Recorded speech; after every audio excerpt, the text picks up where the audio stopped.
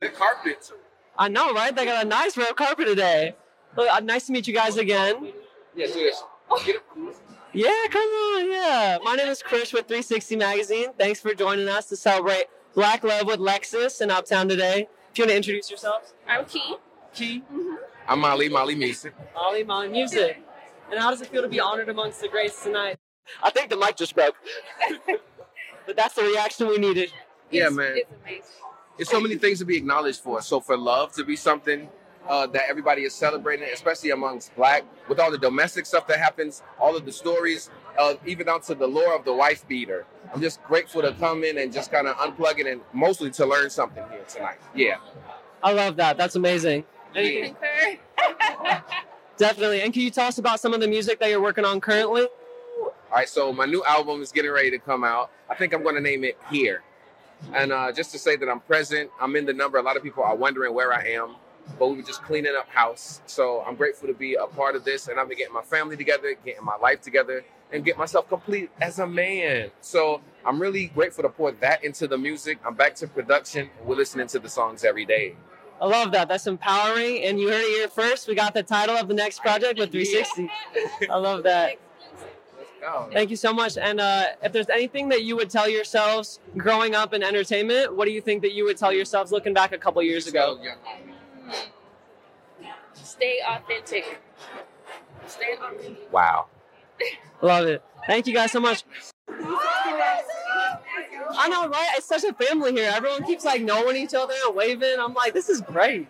Well, nice to meet you. I'm Chris with 360 Magazine. How are you doing tonight? I'm great.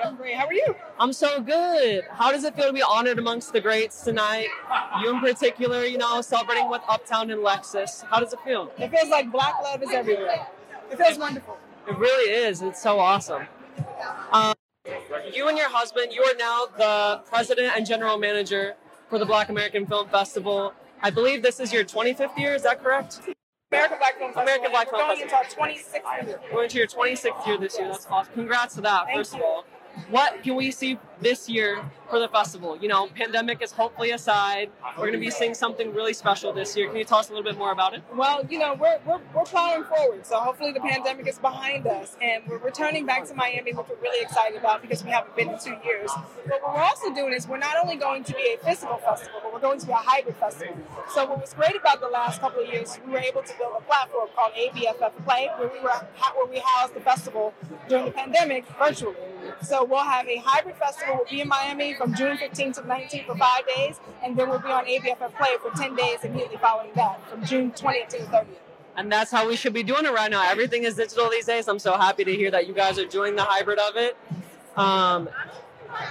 What has influenced you in particular within the media within the past couple months?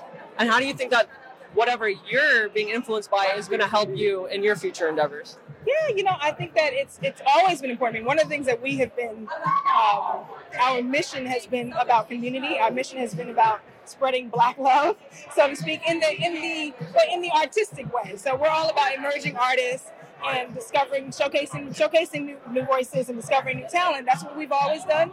I think that what has happened recently is we just realized that we want to lean more into that and continue to do what we've been doing for the last 26 years. That's really amazing.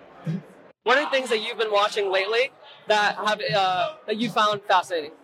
Oh, on television? Wow. So that's basically asking me what are my favorite shows on TV. Yes, really it is. And I'm like, I don't know if I can, this is why I'm getting nervous, because I'm like, I don't know if I can be asking these things because of the film festival. So that's why I'm trying to get it all out of you. I mean, there's so much great content on television right now. I mean, probably at the top of my list would be Abbott Elementary. I'd say that that's at the top of my list, created by Quinta Brunson. That's an amazing show. I'm looking forward to seeing Issa Rae has a new show coming out called Rap Shit. I've heard of that. I watched everything with Issa Rae in it. I'm looking forward to seeing, of course, Insecure. Sad that that's over now, but looking forward to seeing that. In fact, we hope that Rap Shit will be coming to ABFF this summer. Very exciting. Now we got it right here with 360. One last question for you. If you could work on anything less in your day-to-day job and one thing that you could pick more to work on, what would those be? Ooh, that's talking about the work-life balance situation, huh? People need to know about you too. You do a lot behind the scenes for all of us. What So would I do more of, and what would I do less of? yes. Wow. Okay, I'll stay professional. Because personally, I do other stuff, but I'll stay professional. What would I do more of? I probably would.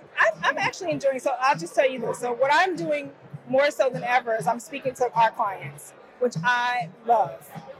So I would probably do more speaking to clients and partners and coming up with creative ideas on how they can show up at the festival and how they can promote their content. I do less paperwork. Oh yeah, that's the truth right there. This is a question just for me. Have you seen Slave Play yet? I have seen Slave Play. What were your thoughts on Slave Play? I was glad that I read the synopsis before I went to see Slave Play. I did not, and I think I loved it even more because I did not. I would have been completely shocked, but I did read I read the synopsis, so I knew kind of what I was in for.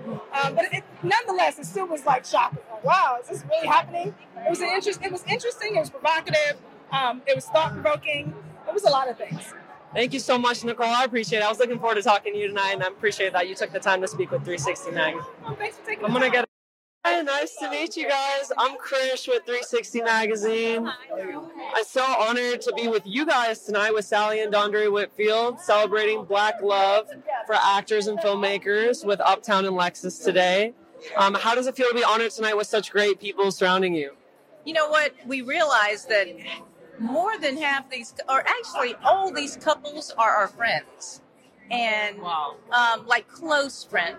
Yeah, that's what I even like walking in. Like it seems like everybody knows each other, which is just so amazing. But you know what? I think it speaks to that it's good to surround yourself with other couples who are like-minded Yeah. and are staying together and working hard, and it helps support your own marriage.